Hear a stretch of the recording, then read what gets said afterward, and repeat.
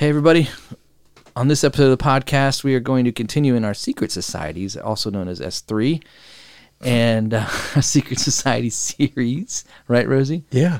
And we are going to unpack the Knights of the Templar, so we'll get into that in just a minute. But it's time for a baby update. So, I just love this music. Relaxing. It's relaxing. No wonder babies fall asleep to this. All right, so what's our baby update? Well, the podcast is 11 weeks pregnant. 11. So congratulations for the 11th week in a row. Yes. It is the size of a Brussels sprout. And if you don't like Brussels sprouts, it's the size of a fig. So, Fig. take your pick. Our little fig. I know, little fig baby. Our little Brussels fig. Just name it Brussels fig. Well, Brussels what's crow. happening right now is that the ears have finally taken place on the sides of the head. They've kind of migrated towards where they'll stay. All right. It's going to begin hearing you soon. And also, the genitals are... It's in place on what gender it'll be. Whoa, now. I know. It's in place on what gender it'll be. You won't be able to tell yet. You can't go to the doctor and figure it out. But your baby's gender and sex, because they're the same thing, are set. It's set So, at 11 weeks. at 11 weeks. Mm-hmm. Until forever. Until forever. Until it decides what it wants to be. I don't believe in that. Oh. No. All right. So our little baby is growing. It's the size of a Brussels sprout fig. Mm-hmm. And And it has... It hears you. here's us. Hey, little baby. and it's got its downstairs stuff. Almost. Awesome. That's awesome. All right. So our baby is growing, and the podcast is nurtured. I think the mother's doing well. The podcast mother is doing well. We'll have to ask. Is it going to be like that movie? I saw that Netflix movie, I Am Mother, and it's like a robot that actually like raises. Was that movie any baby. good? I heard something. It's dystopian, and it's kind of cool. It's got some neat things to it. I think it's like futuristic. It's like they're programming us, but They are. yeah. So, No doubt. but Yeah. But our podcast will not be like I Am a Mother. We won't. We won't. We will. Be a kind, nurturing human. We're not an all conscious, like all around. No, we will Conscious. die before we give in to the robots. That's right. And many robots will go down before, because you have ammo. This is true. So, anyways, all right. Hey, listen. Let's get to the podcast. So It's. I just want to say. Oh, okay. It's a long one, but there is a lot of information that I've never heard of before, and I don't think you will hear anywhere else. That's I'm right. going to go ahead and say that.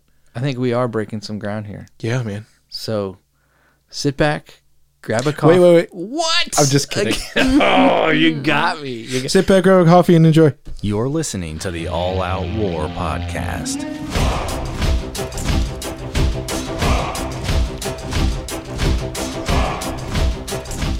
What's up, Warriors? Welcome to another episode of All Out War. I am Turner, and I'm joined in the studio with Rosie. What's up, Rosie? Hey, man. Guess what, man? What's up? We got our live audience back with us. We do. Hello. What's up, guys? I Instagrammed you out, so you're going to be famous to all of our 300 followers on Instagram. Oof. Hey, y'all. Hey. Howdy. We get Howdy. about 20 people that actually look at it. so- Bonjour. And we're back because we had a week off. Rosie's health was down in the gutter. Had and surgery did? that I was not expecting, Right. but it's okay. But you're healthy now. I'm good. You're back in the saddle. Yeah. And I was preparing for some traveling that I had to do. So that was cool. Yeah. And but now we're back at it. So sometimes we'll have a week like that where it just gets insane and things have to go crazy. But I'm excited because we're going to continue on in this podcast. And I'm excited because, well, let me just play this for you, and this might give you a hint on what we're talking about tonight. Who are you? We are the knights who say... No, not the knights who say nay. The same. Who are they? We are the keepers of the sacred words. ni, peng, and ni, wom. Those who hear them seldom live to tell the tale. The knights who say ni demand a sacrifice. Knights of Ni, we are but simple travelers who seek the enchanter who lives beyond these woods.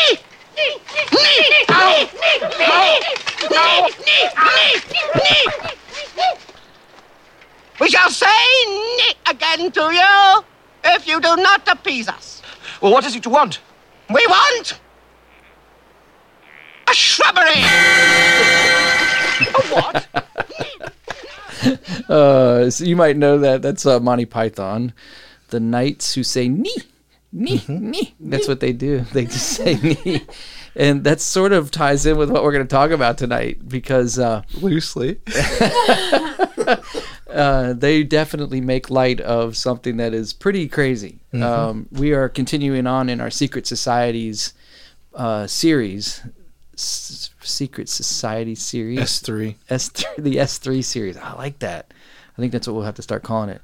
Okay. But so the S3 series that we're in right now. And No, it's not S3 series. Oh. It's S3. Just It's like people that say like, "Oh, I'm going to the ATM machine."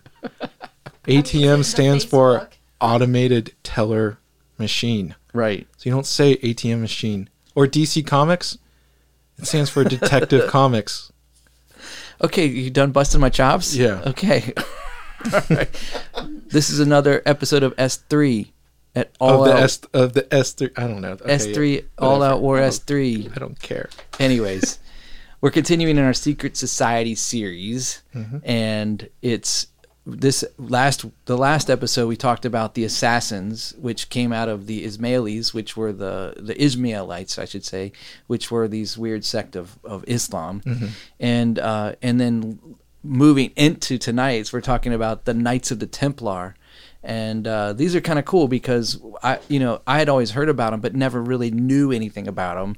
And there's all this folklore and all this legend surrounding them, and even movies that were kind of like inspired by them. Like I don't know if you remember the movie Excalibur. Remember that there was some inspiration from even these knights that were going around as the Knights of the Templar. So we're going to talk about that. We're going to unpack that tonight a little bit, and talk about what the impact they had.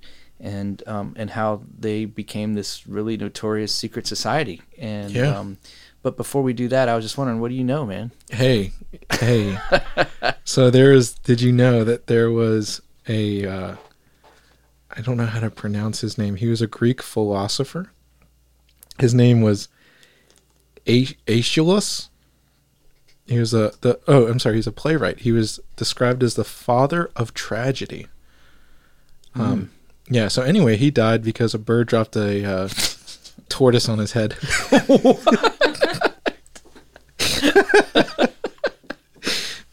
Yeah. It said in 458 BC, he returned to Sicily for the last time, visiting the city of Gela, where he died in 456 or 455. Maximus wrote that he was killed outside of the city by a tortoise dropped by an eagle, which had mistaken his bald head for a rock suitable for shattering the shell of the reptile. So these vultures would pick up tortoises and then bring them up top and then drop them on rocks so that the shell would break and they can go eat the tortoise. So it's smart, but he was bald, so they thought it was a rock, and it killed him. That's amazing. Yeah, it's That's pretty good amazing. So I guess if what do you do if you have a bald head and you go outside and there's vultures? Wear a hat. Yeah. Might I suggest I'm starting up a big floppy hat? I'm trying to bring back the floppy brimmed hats, like big Sahara hats. Love those. Yeah. So floppy hat gang. Like a ranger hat. Yeah, I've already got like 10 people in it. In the floppy hat in the floppy hat gang. Oh, Yeah. I need to get one. Yeah, get one. Bucket hats count? No. No, it's different. You just be quiet. I'm just kidding. I'm just kidding. Yeah, get yourself a floppy hat. We're starting the floppy hat gang. Floppy hat. It's been gang. started, but The FHG. yep. Warriors need to wear the proper attire. Yeah, Maybe we should make an all-out war floppy hat. I would be okay with that. We wonder if our listeners would buy. You know, I wouldn't. speaking of that, if you're hearing this podcast right now, you're one of the few. You should be thankful and that you are very lucky, because we are being suppressed by the technocratic societies that rule the digital sphere. And we are. We're being on Twitter and on Everywhere. Apple. Yeah, we're just being suppressed. And so if you're hearing this, it's a small miracle.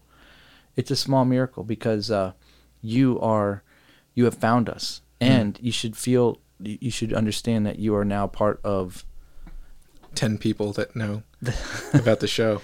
Yeah. It's crazy how no, I mean, we've talked about this before, but we lost 70% of our listening audience in a matter of 2 weeks, 3 weeks. While maybe. having some of the biggest guests on.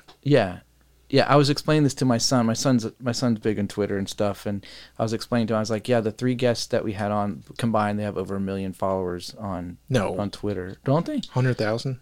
More than that. 100,000. 100,000. Okay, I may have said 1 million, but I said they tweeted us out. Yeah, and I said even if just 10%, even if 5% found, it'd be 1%. Several thousand people would have seen it and recognized it and even clicked on the link, then we would have had several thousand listens. So you would have thought that we would have at least maintained the normal number that we have. Right. But it just dropped. Nothing. Yeah. And those tweets were not being seen. And we were testing it, and it was being proven to us because we were testing it to see if we were being suppressed. And so if you're hearing this, congratulations. You are now a target. You will probably be suppressed. Yeah. Welcome to the club. Yeah. But I was going to say, it's going to be interesting because this one we've been getting into more dicey topics. Yeah. Like the Clinton body count and Pizzagate and all that stuff. Yeah. So this one we're going to actually, there's going to be some stuff that we didn't get into with the assassins about like the beliefs. Yeah. But we're going to dive into some crazy, like, what these guys actually believed and stuff like that. Yeah, man, props go to you because you found this stuff, and I've got, like, generic information. You are the guy. You're the guru on this one. And so props to you for some of the stuff that you discovered in your research, which I think is awesome. So let's start. So the Knights of the Templar. Knights Templar, I should say. Yes. They started in 1118 with just 9 knights, and they were. It really started off as like a good thing. They started off as they wanted to be defenders of pilgrims who were on their journey to the Holy Land. Yeah. So they were trying to provide safe passage and protection for people that were on their way down to the Holy Land. And this is 1100s. It's the early 1100s. The beginning of what we would call the Dark Ages, I suppose. And the Knights Templar, it lasted for about 200 years, in scope. And they became literally one of the wealthiest and most powerful secret societies and I don't even know how secret we would say they are, but because we know a lot about them. Well, yeah, so it was mostly that these guys weren't secret on the outside, but what was secret was the stuff that they did on the inside. Right. Yeah. All the behind the scenes stuff. Yeah. And but they became one of the most powerful entities in all of Europe. To the point of where 9 guys in just a few hundred years were able to acquire land on 3 different continents and to have amassed massive amounts of silver and were ruling entire lands, just like completely in charge. So they started off, in a really good, noble way. They started off with like an original objective that they were going to emulate the life of a monk and a knight. They wanted to marry those 2 lifestyles. They wanted to have this, real pious and just, neglecting the earthly and worldly things like a monk would. And then they wanted to have this like real valiant valor side of it where they would be defenders of the weak and protector of those that can't protect themselves. And And so what they did is the people that would join them, they would only fight if it was absolutely necessary. But once they did fight, it was like a kill all mentality. Like they were not going to leave the battlefield. In fact, one of their tenets was, we don't give up space. Like we don't retreat. Yeah. We die before we retreat. So it was a pretty honorable, it became this kind of like honorable thing. Like, hey, it's noble, and they have these, they're protecting people that are, can't help themselves, and then they fight to the death. And so like there's just a lot of valor into it and connected to it. But it did go pretty sideways pretty quickly. So like what I discovered, and then you can please jump in. For instance, they had vowed to consecrate their, I'll read this straight from the book. They vowed to consecrate their swords, arms as in like weapons, strength and lives to the defense of the mysteries of the Christian faith, to pay complete and utter obedience to the order of the Grand Master, to fight whenever commanded, regardless of the perils, for the faith of Christ as they understood it. That's the important part there. Yeah. So they would facade what they were doing with Christ and with Christianity. And you have to remember, in this time period, as they were emerging into this society, you had in the Holy Land, you had the Muslims who were coming in to take over and trying to take over Jerusalem. You had the Catholics who were beginning to come down for these guys were Catholic.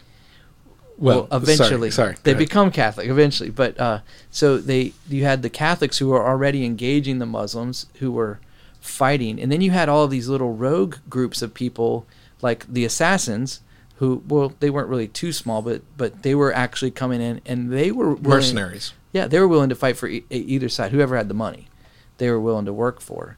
And so then you have these Knights of the Templar who kind of rise up in the middle of all of that. And so it was a real opportune time for this group for that mission. So it was just like the perfect kind of storm, if you will, for them to do that. And the word Knights Templar actually means soldiers of the temple. And the temple that they're referring to is Solomon's temple, back from 2 Kings, when Solomon built the second temple. And so that would have been, they considered themselves the defenders of Solomon's temple, and that's actually where they headquartered their society, was in that area where they believed the temple would have been, which in modern day would be the Dome of the Rock in Israel. It would be like, because that's the big fight in the Middle East, is where does the temple go? It's supposedly on the Temple Mount area where the Dome of the Rock is, and there's also a mosque over there as well. Most people think the Dome of the Rock is a mosque. It's not. It's actually a library. But the mosque is next to that, and then the temple was somewhere on that Temple Mount area. Yeah, but I guess, so if you believe that Palestine is a country, that's where you would say it is now, modern day Palestine. Or Israel. It is Israel, but right. But they would say it's in Palestinian land. Palestinian land, or Palestine land, was just a name that they gave it before Israel, before 1948, and it really became Israel. So they were headquartered over there, and they were assigned these places by the king, and that would be where they would stay, and up until right before the end of their real strength and power. They would lose to the Muslims and be kicked out of that area for a short period of time. And it's really just a rags to riches story when you think about it, because they start off as these paupers, poor, they probably for the first 10 to 15 years, they lived a life of chastity and poverty like the monks would. And then they adopted like this white and black banner. So one thing that I'm learning, because I didn't take a lot, public school education here, so you don't get a really great education on history. I love history, but one of the things that I'm discovering is that in this era, these from the 900s to the 1300s, maybe even the 1400s, the flag that you served under meant everything. It was your banner. Yeah. And it was a big deal. That's why they would have these guys that would hold those flags out in front of the army and everything, so you'd know who was coming at you. And they were given a flag that was this black and white flag, and it was basically like, if you can picture a flag, it's sort of a rectangle, right? Right across the middle, it would be like black on the I think it was black on the top and white on the bottom. I can't remember which it was, but it was black and white. And then later on, probably, I don't know, 30 to 60 years later, one of the popes, because they align themselves with the Catholic Church, he gives them this big red cross, and this big crimson cross, and just puts it right on the middle of it. So it's a black and white flag with a big red cross. That becomes their banner. And so when they first started, they didn't have any uniforms, they didn't have any training. It was very loose, but it was honorable. And then they move into this, like, they start to get recognized, and they start to grow, and they start to have a little bit of power behind them. And then finally they meet with this pope, and they have this whole council that, they have this big meeting, and they actually decide to make, I think it was called the Church of the Seers, I think is what they called it. And it was basically, they became the mercenaries for the Catholic Church. Yeah. I mean, for lack of a better term. And so they were the hired guns to go in and do the dirty work for the Catholic Church. And this Pope said, do it. And so what they did is they got recognized by the ruling party of all of Europe, which was the Catholic Church. And they were able to go throughout Europe, and they were allowed to acquire men for their army. Well, yeah, I was going to say it's important that, like, all the subsequent countries that they went to, if they were Catholic countries, because that was what they had, is the kings, the Pope. You have to remember the Pope is seen as more powerful than the kings almost. So the kings, if they have the authority of the church, then we allow them in. Yeah. So... Well, the king was appointed by the Pope. Right, yeah. So, right, if you come in the name of the Pope, there's not another higher authority. Yeah. Which is just crazy to think about, But it soon became aware that the formidable foe to the Catholic Church was the Muslims. Mm-hmm. And so they were advancing towards Jerusalem, and so they were approached with this opportunity to fight for the Catholic Church in the Crusades, and to really go down. And so on their way down, once they get these thousands of people to kind of start following them as they go through all of the European countrysides and gather these knights, they stop in Damascus, and Damascus is where they have the first real big battle, and they just did really good. Yeah. They had a good mission, they were motivated, and they were generally pretty good in nature, I think. But things get pretty bad, because that was in the year they were endorsed by the Pope in 1128, and I think we said they started in 1118. So it was just 10 years after they had kind of been around. And so now they went from 9 knights to thousands of knights, and along with that growth and that endorsement and that mission came these secret vows and these inner workings of the group. Mm-hmm. And that's where you kind of found some cool stuff. So do you want to expand on some of that? I was going to say, maybe we should go through how they ended first, and then we can wrap around and go back to that. Yeah, go for it. Oh, well, I was going to say, so they basically are acquiring all this land and all these castles, and they're just going everywhere. And basically all these people are, they're coming in, they're pushing out these invading forces, invading hordes, and the people are, the kings or the whatever royalty is like, oh, here, we want you to stay here. Kind of like how America sets up military bases in our allied countries. Yeah. So to give it just like some proper context, or, modern day, we have air bases in Poland, which helps us so that we can have stuff to watch on the Russians.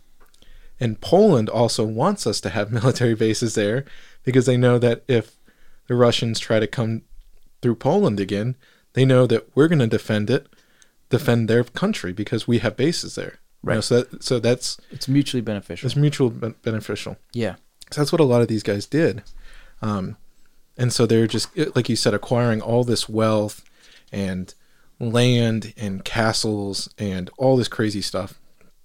And so then at the end, one of the guys who was I'll go ahead and read this. So this is kind of at the end of their undoing, and it'll go into the stuff of, what they found basically.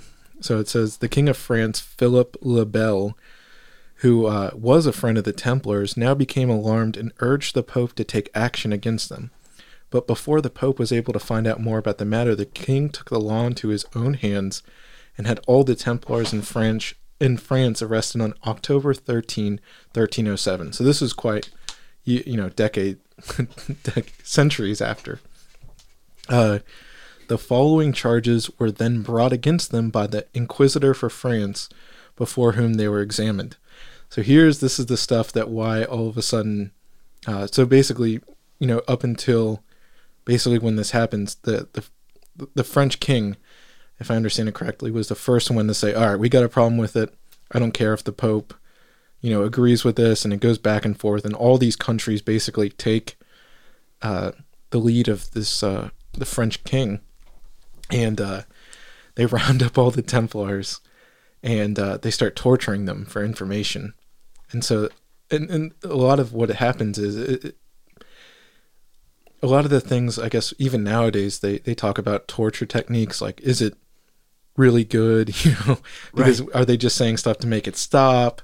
These kind of things, they don't really work, the techniques or whatever we do now. But what they found is that all across the different countries, they all were telling the same stuff, the same story, the same rituals that they were doing, with their own little flavor of it, based on basically the person that's saying it. So he's going to say it a little bit differently than maybe a different guy's going to say it, but it was all the same stuff. And this is where it starts getting pretty crazy. So you have this upstanding, army that's basically all over, again, the country. So this is what the 5 basic points that they're summarized. The ceremony of initiation into their order was accompanied by insults to the cross, the denial of Christ in gross obscenities, the adoration of an idol, which was said to be the image of the true God, the omission of the words of consecration at Mass, the right that the lay chiefs arrogated to themselves the giving of absolution, and the authorization of unnatural vice. Wow. So basically you have, again, these guys, you have to remember these are authorized by the church. These are... Yeah, the Pope gave them permission to take their own tithes. Yeah. And they didn't have to give the money to the church. Right. They didn't have to give money to the countries either. That's what it said. They skipped paying taxes. They really thought they were above the law. Here, I'll read some of this. To all these infamies, a great number of the knights, including this guy named Jacques du Molay, confessed in almost precisely the same terms. At their admission into the order, they said that they had been shown the cross on which the figure was the figure of Christ, and they had been asked whether they believed in him. When they answered yes, they were told in some cases that this was wrong because he was not God. He was a false prophet. At some added that they were shown then an idol or a bearded head, which they were told to worship.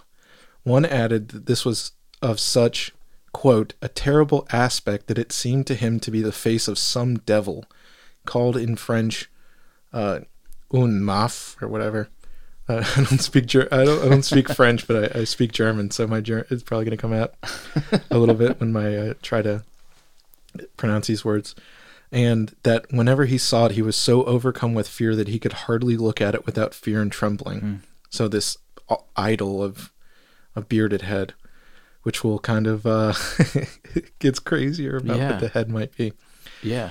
All who confessed declared that they had been ordered to spit on the crucifix, and very many that they had received the injunction to commit obscenities and practice unnatural vice. Some said on their refusal to carry out these orders, they had been threatened with imprisonment, even perpetual imprisonment. A few said that they had actually been incarcerated, One declared that he had been terrorized, seized by the throat, and threatened with death. So that's some of the stuff. So behind closed doors, they say, again, representing the church and all this stuff, they're spitting on the cross, trampling. I read in other places and told that Jesus was not the true Christ. Wow. Yeah. So they have to deny Christ. I mean, spitting on the crucifix is a pretty unbelievable symbol of just hatred, right? Yeah. And just walking away from it. So this was like the initiation process. Yeah. Yeah. Got anything else? Oh, I got so much more. All right, cool. Keep going. I'm loving this. Okay. I mean, I hate that, but I'm loving what you're saying. Yeah. So basically, I'll skip over this, that it goes, I'm reading from some of my other notes that the church finally stepped up and started doing it. So one of the, this is an interesting point that, I guess in the defense of the Templars, it says, King Philip was thus represented as the arch villain of the whole piece through 7 long years, hounding down the blameless order, from whom up until the very moment of their arrest he had repeatedly received loans of money solely with the object of appropriating their wealth. Yet, after all, that we found the property of the Templars was not appropriated by the king, but was given by him to the Knights of St. John of Jerusalem. That was another order, I think, the Hospitallers or whatever they're called. Yeah, there was a kind of a running parallel order of that were competitive of these Hospitallers or Hospitallers, and I think they started off with, they were kind of this noble, wanted to help people that were hurting, like hospital, right? Provide care. I think they did the same. They were basically the Orthodox version of the Knights. The Knights, yeah. Oh, okay. So yeah, I'll just skip on. So it says the truth, though, is far more probably that if the king had any additional reason for suppressing the Templars, it was not envy of their wealth, but fear of immense power their wealth conferred. The order dared even to defy the king and refuse to pay taxes. The temple, in fact, constituted an imperium in imperio that threatened not only the royal authority, but the whole social system. So here's a quote. As the Templars had houses in old countries, they practiced the financial operations of the international banks of our time. They were acquitted with letters of change, orders payable at sight, and they instituted dividends and annuities on deposited capital, advanced funds, lent on credit, controlled private accounts, undertook to raise taxes for the lay and ecclesiastical signors. So the Templars had become the international financiers and international capitalists of their day. Had they not been suppressed, all the evils now denounced by socialists as peculiar to the system they describe as capitalism, trust monopolies, and corners, would in all probability have been inaugurated during the course of the 14th century in a far worse form than at present day, since no legislation existed to protect the community at large. Wow. So they had weird secret initiations. Yeah. And then they were taking all of the money and they were basically using it to control. They wanted to become, they're the first international bank when you think about it. They had with, houses all over. Yeah. So basically what happened with this guy in France was he was tired of, he wanted sovereignty over his own, globalism versus nationalism in a sense, he wanted, he was like, why are these globalists coming in? We're giving them all this money and they're, controlling all this stuff. They're becoming super powerful. This isn't cool. And I'm just speaking out loud. I wonder if some of this maybe the people at the time, the beast system, I wonder if people are looking into this as revelation. Yeah. Well, I mean, yeah, I don't know. A one world, It definitely had the seedlings of that. That was I just thought of that now. But. Yeah, I mean, it's like a Babylonian. Well, I mean, you think about they were fighting against Islam. Really, it's trying to push back against that. But even like I was reading that when a knight of the Templar would try to leave, say he wanted to leave the order, it was basically a death sentence. Like if you tried to leave, you were going to be executed. They were going to hunt you down. It was like an order on you. So once you're in, you can't get out, which is the first sign of a cult. Like it's easy to get in, hard to get out, right? You know, and you think about it. And they were, you know, towards the end, they were at such odds with the kings and even with the Pope. Like there was such upheaval happening that they were testifying against them in courts. Yeah. And the Pope would let them off a lot. And the kings were just so frustrated because here's all this tax money that should be theirs. Here's all of these potential, you know, army for their war, for their kingdom. And I was going to say, one of the things when you think about it is when it said, you know, they were, you know, originally these monks, chastity and stuff, you know, vows of asceticism, you know, like that kind of stuff. These guys were living large, indulging in all kinds of stuff. These are like, you know, you're in some small town. I just picture like some big, powerful, like the mafia moves in. Right. And everyone's so scared, you know, like, you're going to give me some money, we'll protect you. Yeah. And you're like, okay. And they're like, yeah, we're also going to like rape all your women and we're going to do all this crazy stuff. And if you say anything, we're going to kill you. Yeah. Like, so that's basically what these guys were doing. And they're just living, you know, like a motorcycle. I just think of like a motorcycle gang. Like, well, it kind of reminds me of like the cartels. Yeah, exactly. Of like Mexico. Like they run the government. They do run everything. They do whatever they want. Yeah. And you can't like if they want you to work for them and you say no, forget about it. Yeah. They're going to kill your family and everything else. Like you don't have a choice. Yeah. Like that's how powerful they were. Yeah. So you get in and then you can't get out. I mean, it really mirrors, like, I don't know if maybe the cartels like modeled their leadership. I think it's all evil. Yeah. But what's really funny is, well, not funny, what's interesting to me is like way back at the beginning when they were starting, there was a quote. It says, from the first 9 years of their existence, the knights continued to live a life of chastity and poverty in accordance with their vows. They adopted a striped white and black banner. I already talked about that.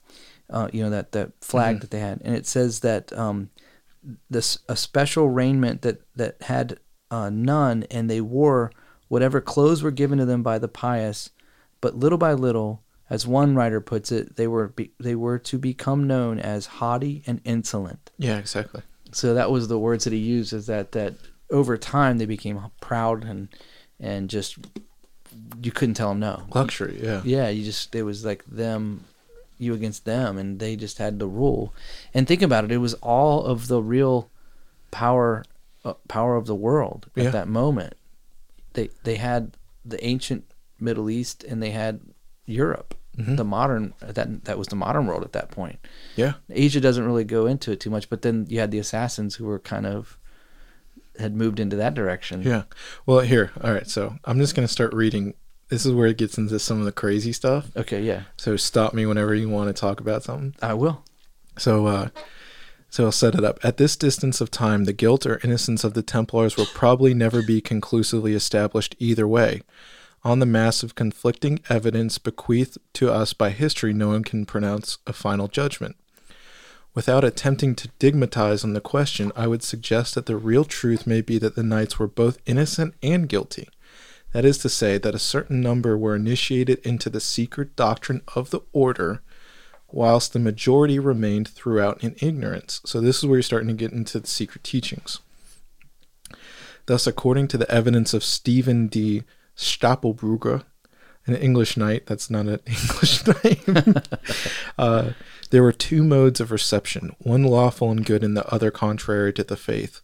This would account for the fact that some of the accused declined to confess even under the greatest pressure, torture. These may really have known nothing of the real doctrines of the order, which were confided orally only to those whom the superiors regarded as unlikely to be revolted by them. Such have always been the methods of secret societies from the Ismailis onward. So there you go. Now we're going to start tying into the assassins. It says, this theory of a double doctrine is put forth by some dude who observes, if we consult the statutes of the order of the temple as they have been come down to us, we shall certainly discover that there is nothing that justifies the strange and abominable practices revealed at the inquiry. But, besides the public rule, had not the order another one, whether traditional or written, authorizing or even prescribing these practices, a secret rule revealed only to the initiates. These tendencies were enveloped in a profound mystery, and the order made an outward profession of the most perfect orthodoxy. The chiefs alone knew whither they were going, the rest followed unsuspectingly. What then was the temple heresy? Here we go, about to break it down. Here we go. On this point, we find a variety of opinions. According to some dudes, it was the Unitarian deism of Islam. Oh my, wait, of Islam? Yes. That's interesting. I didn't know they even had such a thing. Yeah. A Unitarian deism of Islam. So how to explain that to me for a second? I don't even know. How does that work? Because, I mean, I thought Allah was the one God. Well, Muslims believe that they chose one. They chose to worship one God out of many right. of the ancient practices. And I've been doing reading about other. So this is what kind of blew my mind. Not only were the assassins this sect, and I think as we talked about last time, even though they were under the guise of Islam, they believed that, they were split off. So I think was it the Shiites? The Shia, yeah. Because they believed Ali, as far as secession goes. Yeah. After Muhammad. But after we went into what they actually believe, like the ranks of initiation, at the end of it, basically, I think it was like there's like 9 of them. I think, and it was nine. 5 or 6. All of a sudden, it's like, yeah, none of that religion is right. Right. Yeah, they were basically like, you can't trust anything. You can't trust anything except for what we say. So basically, at the end, they were not Muslim, and we talked about they were just whoever paid them. Yeah, they pretend to be Christians with Christians, and they'd badmouth Jews, and then to the Jews, they'd badmouth Christians and Muslims, right? And to the Muslim, like all Vice this stuff, versa. they had to do whatever because they didn't believe in anything, like any religious doctrine. Yeah, there was no truth. Yeah, and there was a whole lot of these other sects all throughout Islam. So it's really interesting that there's all these different weird stuff. But so the Unitarian deism of Islam is one of them, which is pretty mind blowing. I know. But yeah, so here's another guy. This other guy thinks, however, it was derived from heretical Islamic sources and relates that whilst in Palestine, one of the knights, Guillermo de Montbard, was initiated by the old man in the mountain in a cave of Mount Lebanon.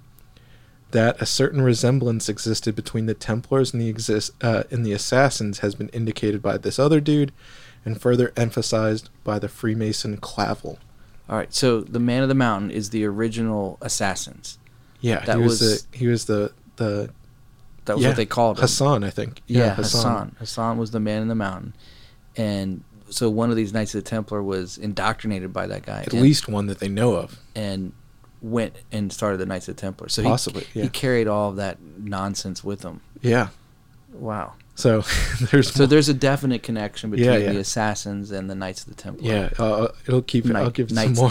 I keep saying Knights of the Templar. It's because they have the Knights of the Round Table. So usually it's the Knights of Knee.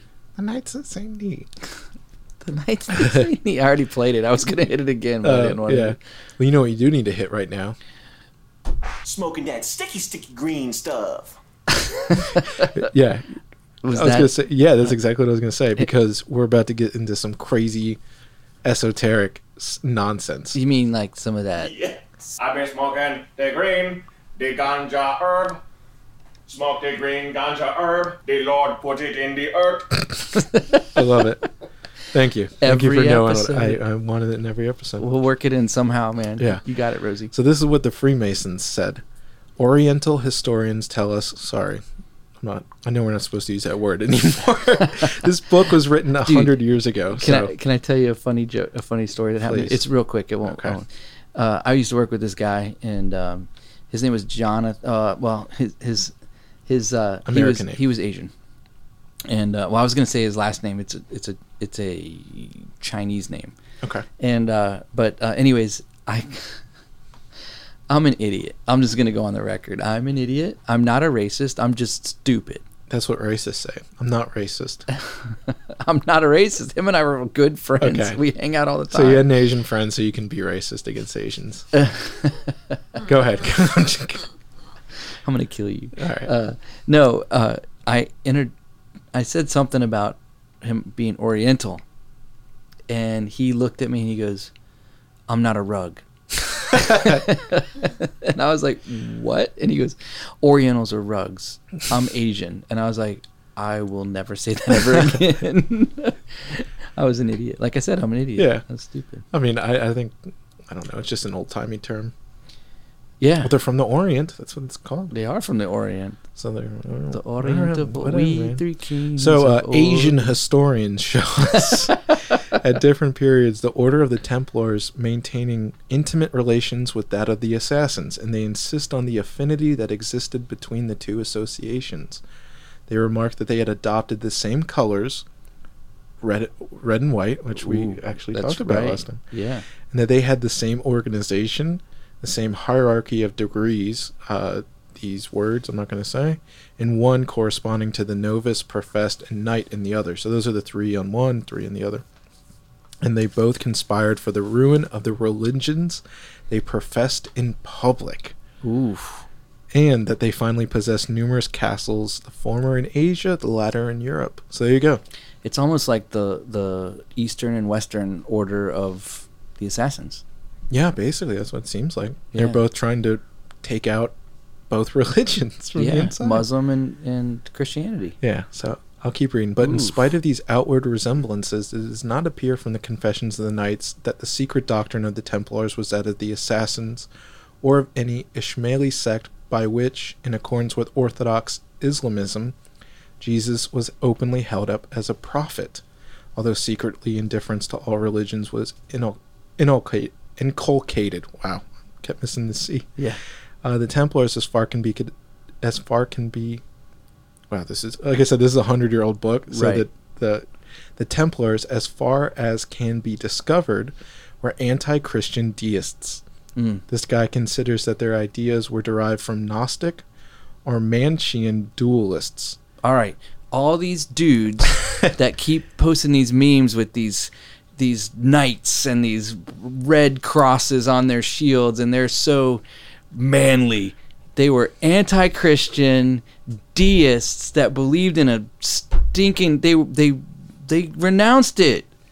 They Yeah. weren't Christians. They were liars. They were. I'm so angry. Don't post your memes anymore. It's not cool.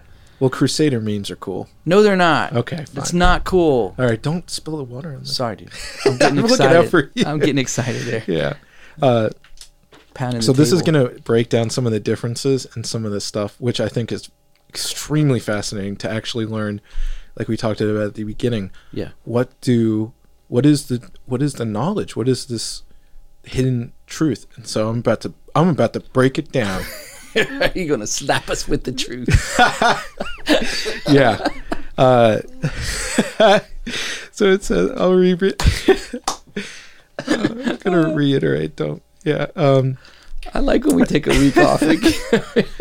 Yeah, we're just loosey goosey. So this French guy considers that their ideas were derived from Gnostic or Manichaean dualists, the Cathari, the Paulicians, or more particularly the Bogomils, of which a brief account must be given here. Yeah, please. All I right. know the Gnostics, but I don't know the Bogomils. So these are different. So again, you're getting some stuff here that we're going to break down what the different sects of Gnosticism believed. cool. All right. So the Paulicians, who flourished about the 7th century AD, bore a resemblance to the Canaanites and Ophedites Whoa. in their detestation of the demiurges and in the corruption of their morals. So the Gnostics believed. I do know this, that there was a demiurge, which Yeah. was basically that we're trapped in this like world, Right. and so there was no They were not material. They're anti-materialists. right. Yeah. But they still were in control. Like this underworld was still in control. Yeah. It's almost like the Demogorgon from Stranger Things, which comes out on July 4th. Oh my god. Thursday, Stranger Things. Never watched season that. 3. It's I'm not gonna watch amazing. it. You're I'm not gonna- missing out. That's what I've been It is told. is it not a good show? It's a great show. Yeah, it's interesting. I don't care. All right. Well, your loss. I don't watch Black Mirror either. Neither do I. All right, good. I saw one episode and I couldn't even finish it. It was just so dumb. Yeah. So I'm just gonna go on record. All right. So Anyway. Demiurge. So they, later in the 9th century, the Bogomils, whose name signifies in Slavonic "friends of God," and who had migrated from northern Syria and Mesopotamia to the Balkan Peninsula, particularly Thrace, appeared as a further development of Manichaean dualism. Their doctrine may be summarized like this. God, the Supreme Father, has two sons, the elder Sataniel, the younger Jesus. Ooh. To Sataniel, who sat on the right hand of God, belonged the right of governing the celestial world, but filled with pride he rebelled against the Father and fell from heaven. Then, aided by the companions in this fall, he created the visible world, image of the celestial, having like the other its sun, moon, and stars, and last he created man and the serpent which became his minister. Later, Christ came to earth in order to show men the way to heaven, but his death was ineffectual, for even by descending into hell, he could not wrest the power from Sataniel, or Satan. So that's what these guys believe. Believe in some lies. All right. This belief in the impotence of Christ and the necessity, therefore, for placating Satan, not only the prince of the world, but its creator, led to the further doctrine that Satan, being all-powerful, should be adored. Nitius, some guy, a Byzantine historian of the 12th century, described the followers of this cult as Satanists, because considering Satan powerful, they worshipped him lest he might do them harm. Subsequently, they were known as Luciferians. Gotcha. There we go. Their doctrine is stated by these guys being that Lucifer was unjustly driven out of heaven, that one day he will ascend there again and be restored to his former glory and power in the celestial world.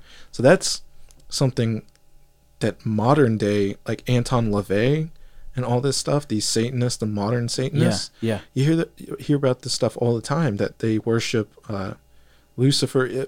In Saul Alinsky's Rules for Radicals, that book, that Hillary Clinton was really tight with Saul Alinsky. I'm just going to go ahead and say, and that's a crazy book. It basically outlines everything, the plan that modern liberals have been doing. In the beginning, I think it's in the foreword, or even prior to that, he says, this book is dedicated to the first revolutionary, Satan. Oh my goodness. Yeah. So they're not making it, so, They're not hiding it. No. And But you got to look for this stuff. you gotta look for it stuff. But at the same time, it's out there they're showing you it. Right. Yeah, so I'll keep going. The Bogomils and Luciferians thus were closely akin, but whilst the former divided their worship between God and his two sons, the latter worshipped Lucifer only, regarding the material world as his work, and holding that by indulging in the flesh they were propitiating their demon creator. It was said that a black cat, the symbol of Satan, figured in their ceremonies as an object of worship. Also that their horrible nocturnal orgies, sacrifices of children were made. Wait, I thought they were chased like monks. Yeah. And their blood was used for making the Eucharist bread of the sect. Oh my. So they're murdering kids and Yeah. using their blood. Sounds like something that's happening with Democrats today. It certainly sounds that. I mean, like when... What's it called? Chrome... when they do the blood of Adrenochrome? Adrenochrome, yeah. Yeah. I mean, when someone was saying, someone was talking about this recently. I was watching a video when he was talking about basically, it was Owen Benjamin. I don't care, whatever. I watch this stuff from time to time. Yeah. He was talking about the sex magic rituals, basically, of what sex magic is. And this is, I mean, he perfectly summed it up. He's like, the highest thing that you can do, like given the biggest middle finger to God, is to like take take a child, kidnap a child, torture them, sexually abuse them, kill them, drink their blood. And that's, I mean, when you think about it, that's exactly what they were doing back then. I mean, that's they believed that they would get power. And if we believe, it's the innocent death. Yeah, is what brings power. Yeah, for these fallen people. I don't understand where they get that logic, but maybe Lucifer was. 'Cause, I mean, if you believe that, as we do, that there's a spiritual realm that they have some sort of power, maybe they're granting them an innocent death is what saves us. Right. With Christ. So it's a mockery. It's a mockery of the cross. Yeah, exactly. And the sacrifice of a son given unto us a son was given. You know. Yeah. He literally was handed over. Yeah. Jesus was handed over. Yeah. With this, they're stealing it to mock it. Yeah. It's just unbelievable. Yeah. The darkness of it and rooted in Satan. Yeah. And he comes across as the innocent one. I misunderstood. Yeah. All right. What? So now that I'm depressed, you got anything else that these pathetic knights of the evil Templar? I don't think it's going to get better. All right. But I'll keep going. Thus the Templars recognize at the same time a good God incommunicable to man and consequently without symbolic representation, and a bad God to whom they give the features of an idol of fearful aspect. What does that mean? Explain that a little bit. So they believe that there's a good God that can't be represented. Okay. So they can't connect unknowable or whatever. Okay. And there's a bad God that they give, that basically they fear. So that's what they was talking about. There's Jesus and there's Satan. Satan's the one they want to please or worship because he's the one that can actually harm them. Oh, okay. So that's where you get the backwards thinking. Okay, gotcha. Yeah. Their most fervent worship was addressed to this God of evil who alone could enrich them. They said with the Luciferians, the elder son of God, Satan or Lucifer alone has the right to the homage of mortals. It also sounds like they're blending in what would become known as Mormon doctrine because of the elder son, and they're kind of like equating Satan with a child of God. Yeah. Rather than a created angel. Right. A fallen angel. Yeah. Like an Elohim. Exactly. Yeah. It says Jesus, his younger brother, does not deserve this honor because he doesn't have the brother. Yeah. Although we shall not find these ideas so clearly defined in the Confessions of the Knights, some color is lent to this theory by those who related that the reason given to them for not believing in Christ was that, quote, he was nothing, he was a false prophet and of no value, and that they should believe in the higher God of heaven who could save them. According to this guy, the idol that they were taught to worship, the bearded head known to history as, take a guess, Jesus. The Baphomet. Oh, that actually crossed my mind at first because because it has the goat head with the beard and the so that's what I was saying. That when they nothing's new, man. Well, no, nothing is new. Yeah, so which represented the inferior god, organizer, and dominator of the material world, author of good and evil here below, him by whom evil was introduced into creation, as above, so below. Yeah. Right. Yeah. Should I keep reading some more? Yeah, well, it's just kind of funny to me, like, as you're talking about these things, like, nothing is new. It's like the same, it's like repackaged whenever these things come up. Like, it's for, like every 100 years, every 200 years, it's repackaged and then resold as this secret information. There must be some power connected to it, though, because people keep getting involved with the Masons and the Illuminati and all these secret societies. There's some kind of movement upwards that happens. I don't know if it's a financial thing or... I would assume that in some time. Yeah. But it's just amazing to me how people will literally forfeit the truth and blaspheme God that way to be a part of something that they feel special. Yeah. And receive power from it. I mean, people do a lot of crazy stuff for power. I mean, like, if you really want to be a rebel, become a Christian. Yeah. Like, give your life to Jesus, because that is the ultimate. You talk about, you want to give, what was it? Owen Benjamin was saying, like, you want to give God the middle finger, rob a kid and kidnap him and all that stuff, and do all that evil. Like, if you really want to be a rebel to the world, like a real true rebel, follow Christ. Oh yeah. Because that goes contrary to following the world is easy. It's just your sin nature. You just do whatever your flesh wants to do, right? It's easy. It's not even hard to do. You don't even have to, stuff just comes to you naturally. Yeah.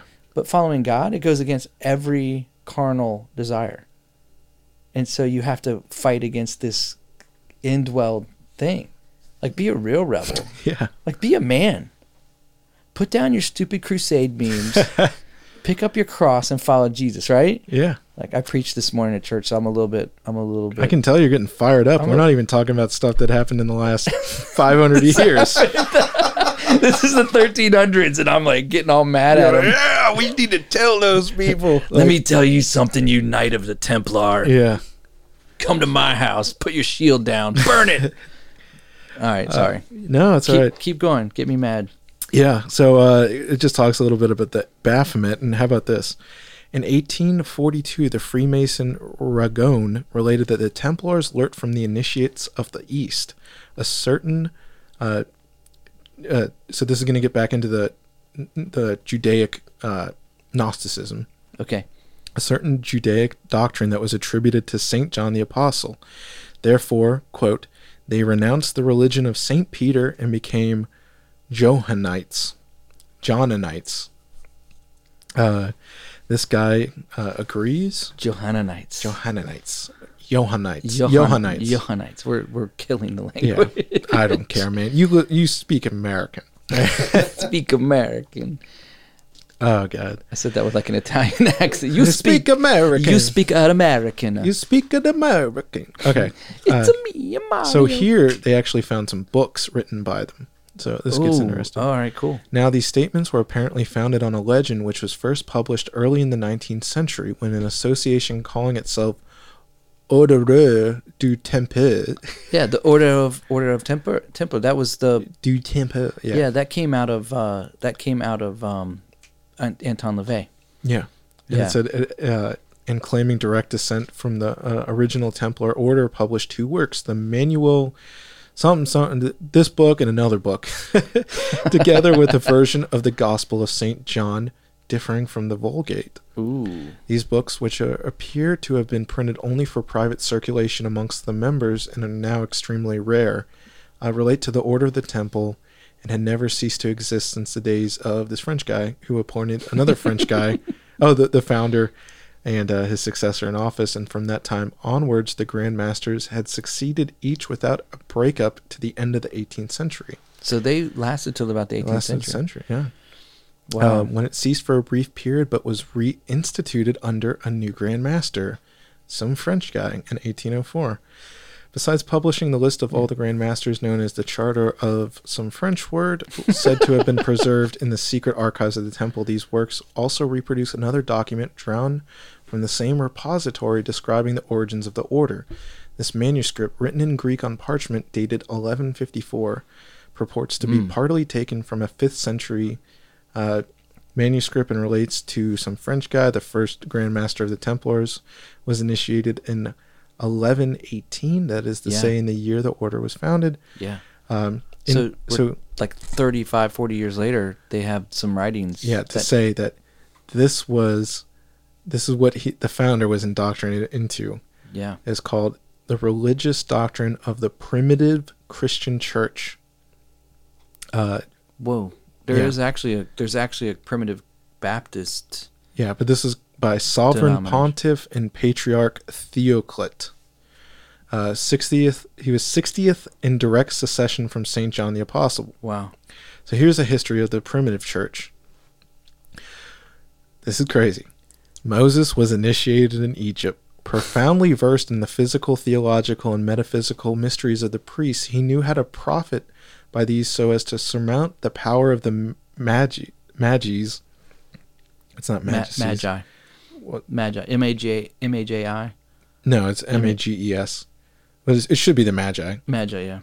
And deliver his companions, Aaron, his brother, and the chiefs of the Hebrews became the depositories of this doctrine. So this is what they're claiming.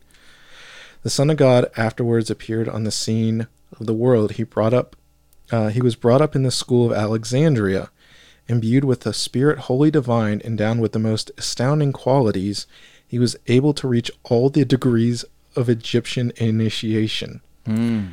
On his return to Jerusalem, he presented himself with before the chiefs of the synagogue, Jesus Christ, directing the fruit of his lofty meditations toward universal civilization and happiness of the world, rent their veil which concealed the truth from the peoples.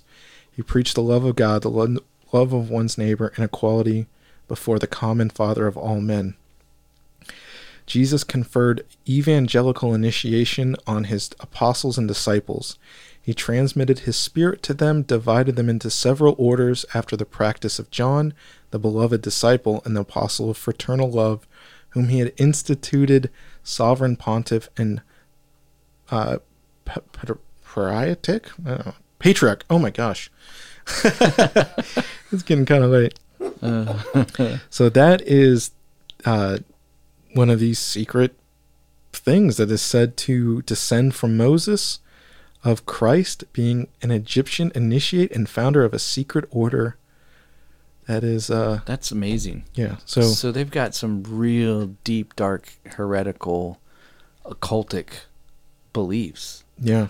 In those Knights Templar.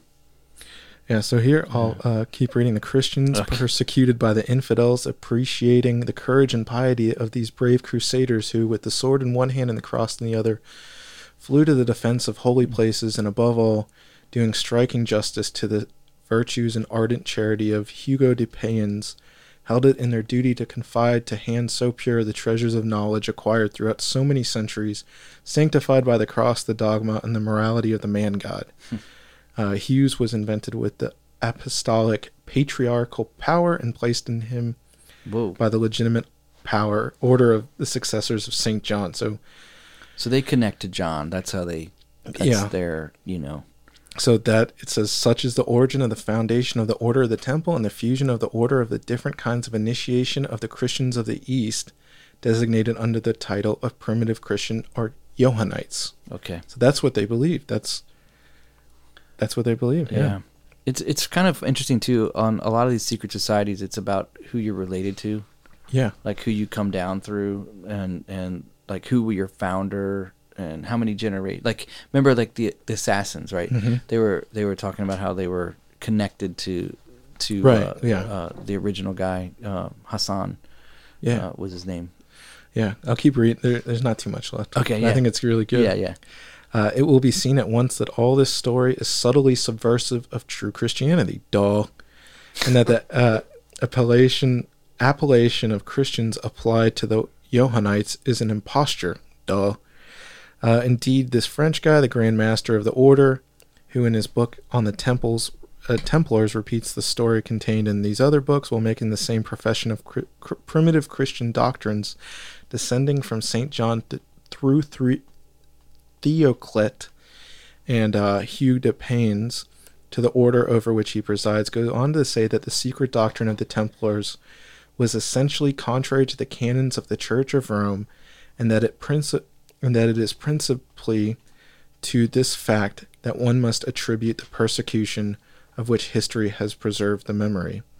The belief of primitive Christians, and consequently that of Templars, with regard to the miracles of Christ, is that he did or may have done extraordinary or miraculous things, and that since God can do things incomprehensible to human intelligence, the primitive church venerates all the acts of Christ as they are described in the gospel, whether it considers them acts of human science or whether as acts of human power. So they didn't care. Yeah. Belief in the divinity of Christ is thus left an open question, and the same attitude is maintained towards the resurrection, of which the story is omitted in the Gospel of St. John possessed by the order. This French dude further admits that the grave accusations brought against the Templars were founded on facts which he attempts to explain away in the following manner. So here's the defense of them. The Templars, having in 1307 carefully abstracted all the manuscripts composing the secret archives of the order from search made by authority, and these authentic manuscripts have been preciously preserved since that period, We have today the certainty that the knights endured a great number of religious and moral trials before reaching the different degrees of initiation. Thus, for example, the recipient might receive the injunction of pain under the pain of death to trample on the crucifix or worship an idol, but if he yielded to the terror which they sought to inspire in him, he was declared unworthy of being admitted into the higher grades of the order.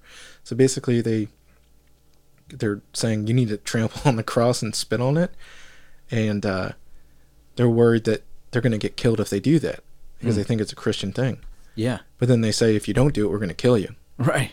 So basically, It's the guys that did do die it, by us or die by God. yeah, so they did do it and they were moved up. One can imagine this way how beings too feeble or too immoral to endure the trials of initiation may have accused the Templars of giving themselves up to infamous practices and of having superstitious beliefs. Man, dude, everything. All right, so I was reading a little bit about the cartels down in Mexico. Yeah. And it's like it's kind of weird. Like I wasn't planning on talking about this, but it's so parallel to so many things that are happening with these cartels. Like they've actually created religious celebrations like of death, and they actually hide them on statues of Mary. Like they'll put a public statue of Mary out, and they know that the government won't take that down. But if you go behind it, there's actually this death. What's the name of the celebration that they have every year? Day of the Dead, yeah. And so, Dios de la Muerto. That's pretty good Spanish. Thanks, there, man. I only took it for 7 years. Oh, I just cannot speak it at all. Oh, dude, I was gonna say we should do like part of a podcast in Spanish. Absolutely not. I cannot do it. like the Democratic primary. Right, exactly. Bueno. My name's Beto Betero. O'Rourke. Okay. I don't know. I'm trying to do like a Texas Mexican accent. Yeah, but can't do it. But what's crazy is that these. So like, just stick with me. Yeah. I want to connect the dot for you. Yeah. And this is an unintentional, but there could be an emerging secret society in our culture that we may be reading about 200 years from now, if the Lord should tarry, about these cartels, because the way that they operate, get initiations to get in, there's a sacrifice that's involved. You got to kill somebody. Yeah. Then they have this religious aspect to it. Like there's literally they built a church to this drug lord that was set free from jail.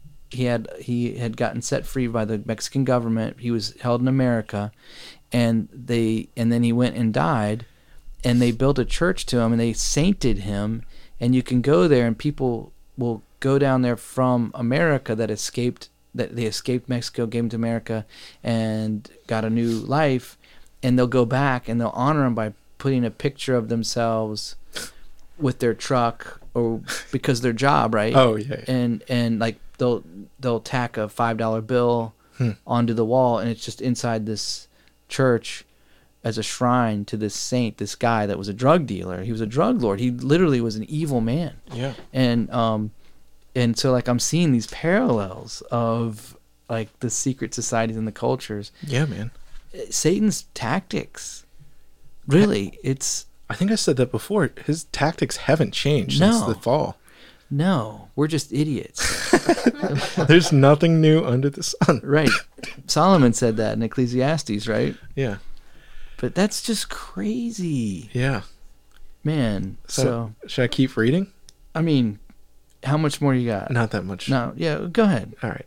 It is certainly, I think everyone, I like this. Yeah, it's going to be a little long, but it's good. Yeah. It is certainly not surprising that an order which gave such injunctions as these for whatever purpose should have become the object of suspicion.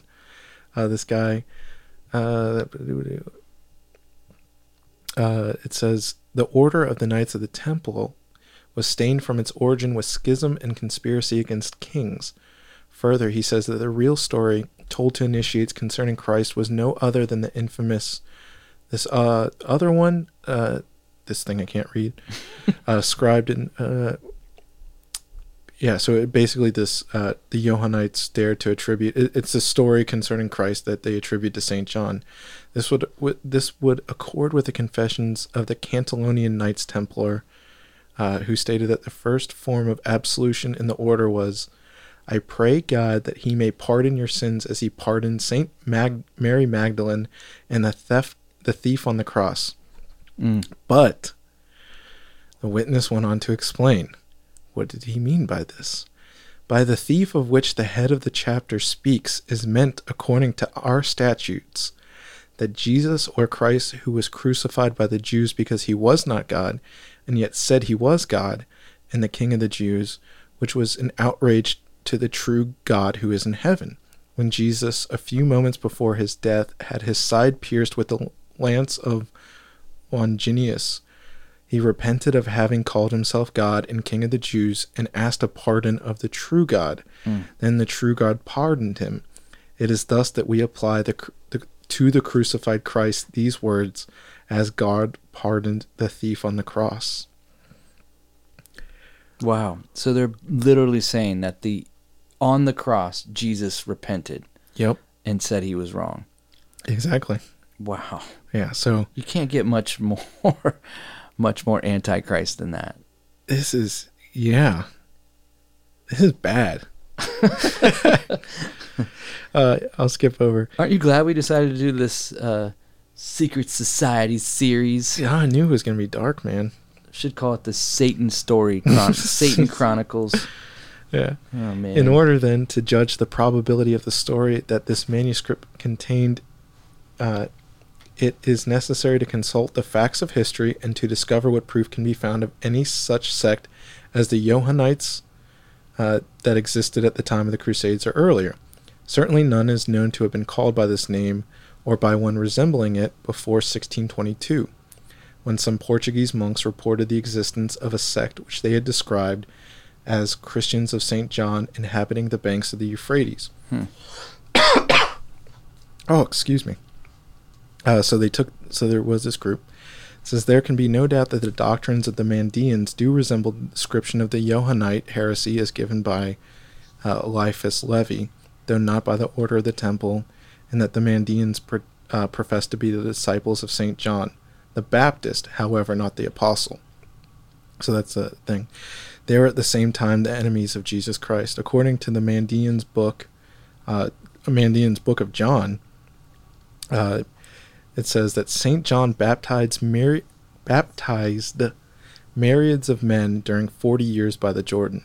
Yeah. By a mistake or in response to a written mandate from heaven saying, "Yahah, baptize the liar in the Jordan," he baptized the false prophet Yeshu Mashiach. So Jesus. Yeshua Mashiach. Well, it's old writing, okay? It doesn't say that. I know what it says. I'm trying to read it.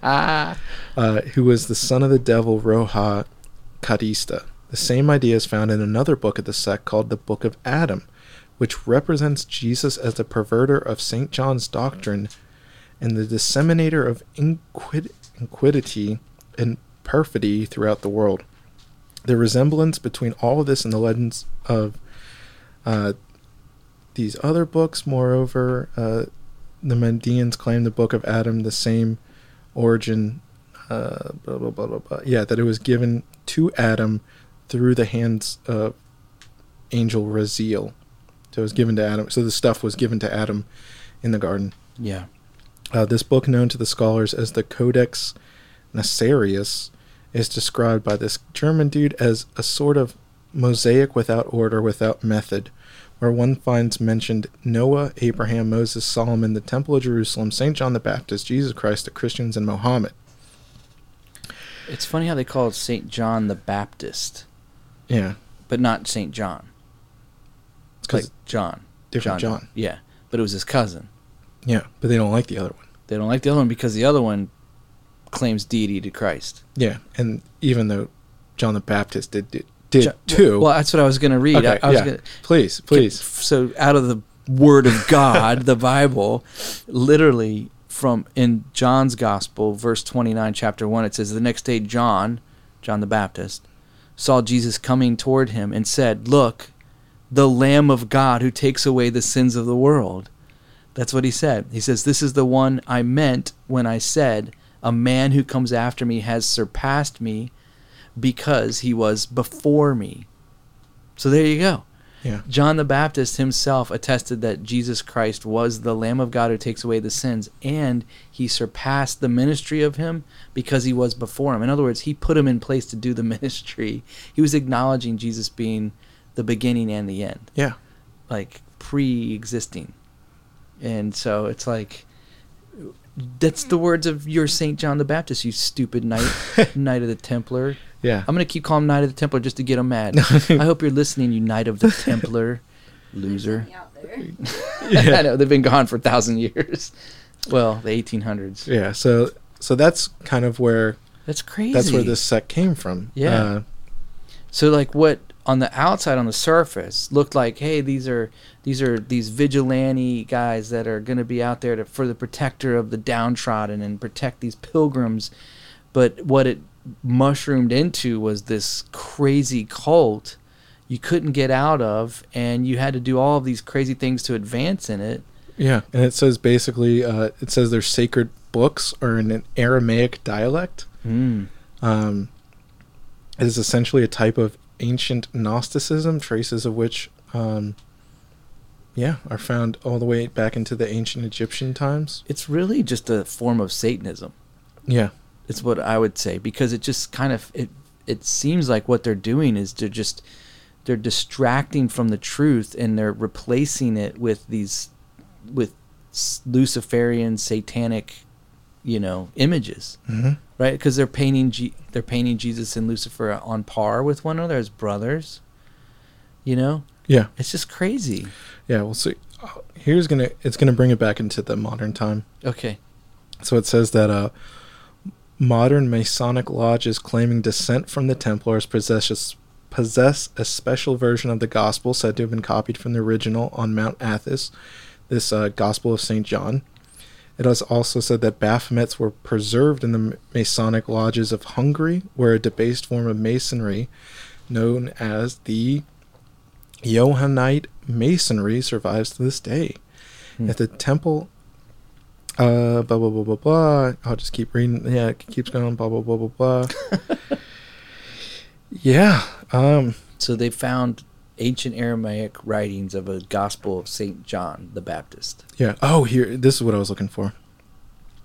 All right. So here, this is from a guy. This is a quote from the Templar. From the Masons. Okay. Let us declare that for the edification of the vulgar and for the greater glory of the church which has persecuted the Templars, burned the magicians, and excommunicated the Freemasons. Why is it? No. Oh, that doesn't make sense. Let us say boldly and loudly that the initiates of the occult sciences have adored, do, and will always adore that which is signified by the frightful symbol of the Baphomet. Yeah. Yes, it is in our profound conviction that the Grand Masters of the Order of the Templars adored Baphomet and caused him to be adored by their initiates. It will be seen then that this accusation of heresy brought against the Templars does not emanate solely from the Catholic Church, but also from the secret societies. Even our Freemasons, for who I'll say next, are now willing to admit that there was a really real case against them. So we're gonna touch on the Freemasons at some point when we go through these secret societies. Yeah.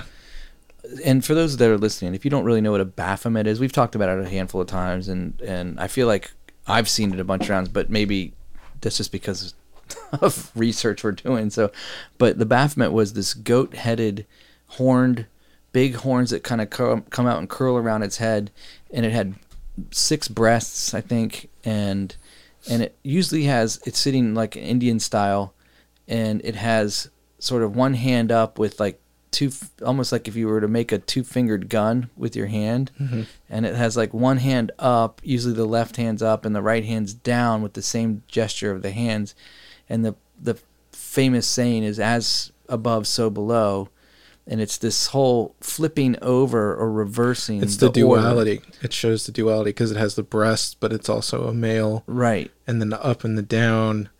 So a lot of people believe that the Baphomet is the spirit behind a lot of what we're seeing today with transsexualism. Yeah, where they want to just kind of like eliminate all of the genders. Androgyny. Yeah, exactly. Right. So make that everyone androgynous robots, basically. So you lose identity, you lose like what you were assigned by God. And so it's really to just absolutely just another level of tearing down the order of God that he's put in place. Exactly.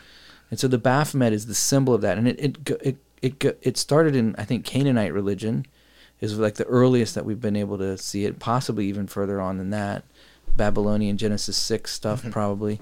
But you can see it all the way into today. Like there's imagery of it that's around today, which is insane. They actually put a Baphomet statue on the Capitol on the same day that they were putting in Justice Kavanaugh for his hearing. I believe it was that one. Yeah. And he was going to be the pro-life justice that was going to help end at some level the we thought. Well, we were hoping. But there was actually what happened was there was a display that was being carried around the world of an ancient Canaanite temple, and the Baphomet was part of that, and they erected this replica on the mall in D.C. And if you looked through the Canaanite archway that they built, this satanic archway, occultic archway, the Capitol sat right in the one side, and you look to the other side and you see the monument on the other side, and this Baphomet was there as well. And it's just amazing to me that this symbol, this thing has been carried through for literally 5,000-6,000 years, maybe even more. Mm-hmm. And it still has some weird spiritual power. Yeah. But that all gets broken in Christ. I mean, the only way it got broken. Yeah. It got broken in Christ, for sure. I mean, we know that. At the cross, I mean, Paul says, this is what I love. Paul says that they were, that these spiritual forces were made a mockery of at the cross. That Jesus literally displayed them as fools. Yeah. On the cross. And I think one of the things that's very interesting and why I wanted to read so much about the different Gnostic sects that they believed, or, what made up the thing. It's not Romans. Which is the books that Paul directly wrote addressing Gnosticism? Galatians, he talks about it because he deals with Judaism, Judaizers and Gnostics. Yeah. So, and then a little bit in Philippians, I believe. Yeah, but I was going to say, so this is which is just kind of crazy. These are the stuff that they're teaching, back during that time. It's kind of cool to, like, in a weird way, to read about the stuff that, like, these are the teachings that Paul was going and, debating against. You know what I mean? Like, This is the stuff that he had in his mind when he wrote the stuff that he did, and when they gave us doctrine, like, this is the stuff. Yeah. So let me read that verse. It's Colossians 2:15. There you go. I wanted to get it. I didn't want to miss. I was encouraged by a listener to, if you're going to quote scripture, at least get it right. I've gotten it right before. I'm going to be the first to admit I don't always get the address right, but I get the sentiment, and I usually have the theology right. Do you have the same author usually? Yeah, God. All right. So Colossians 2:15, and having disarmed the powers and authorities, he made a public spectacle of them, triumphing over them by the cross. So I had a paraphrase of that verse, right? Yeah. So that's what happened at the cross. The Baphomet was made a spectacle and disarmed them because of the work of the cross. But still, the spirit of that is in the world, and those that are deceived will follow it. And so if you're playing, like, I don't want to be like a alarmist or anything like that, but if you're listening to this and you've dabbled with opportunities to become a Freemason or get into one of these, kind of questionable secret societies, Mormonism.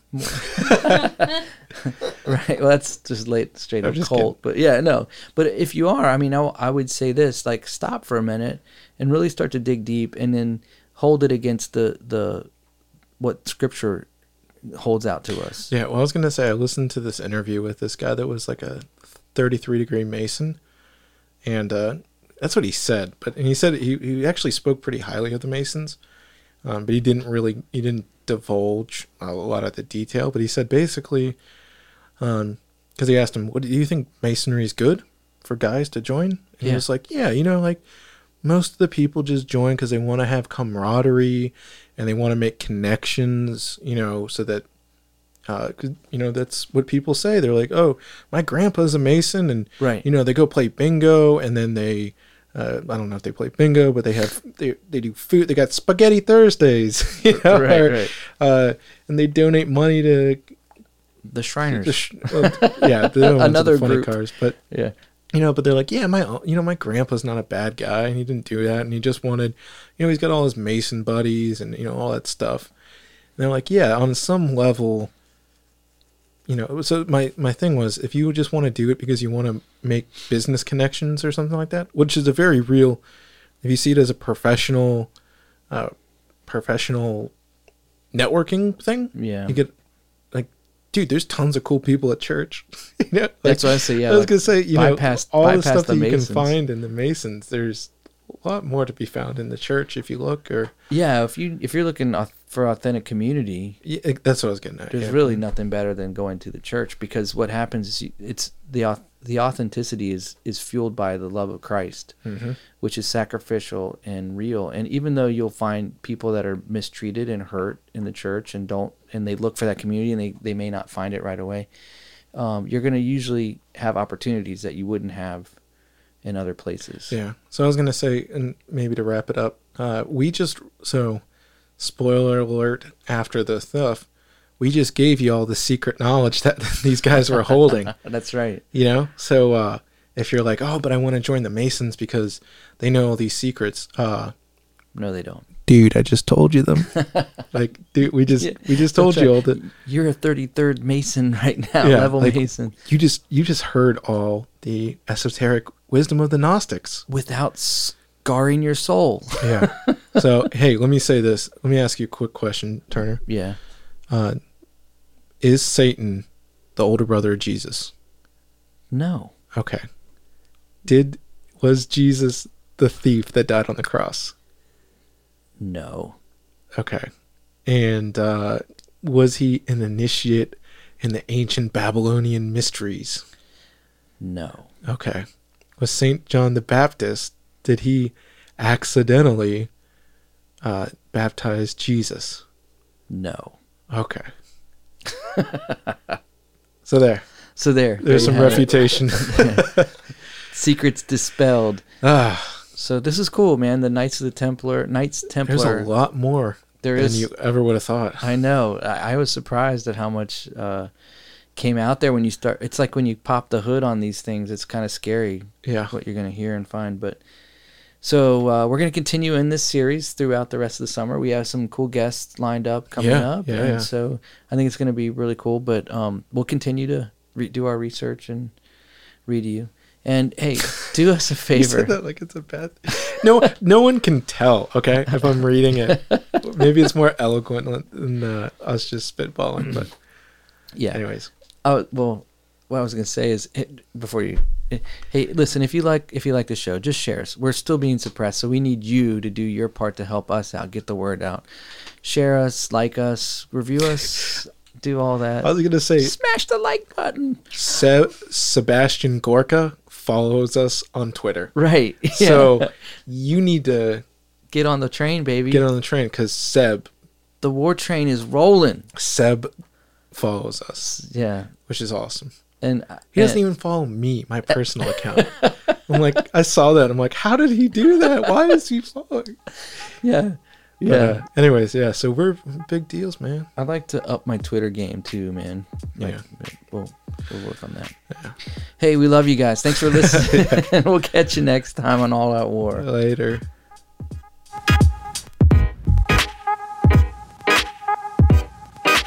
Thanks for listening to the All Out War podcast today. We hope you enjoyed the episode. If you want to know more, you can visit us on the web at alloutwar.us, or you can find us on Twitter at alloutwarcast. Hey, Thanks again for listening, and we'll catch you next time.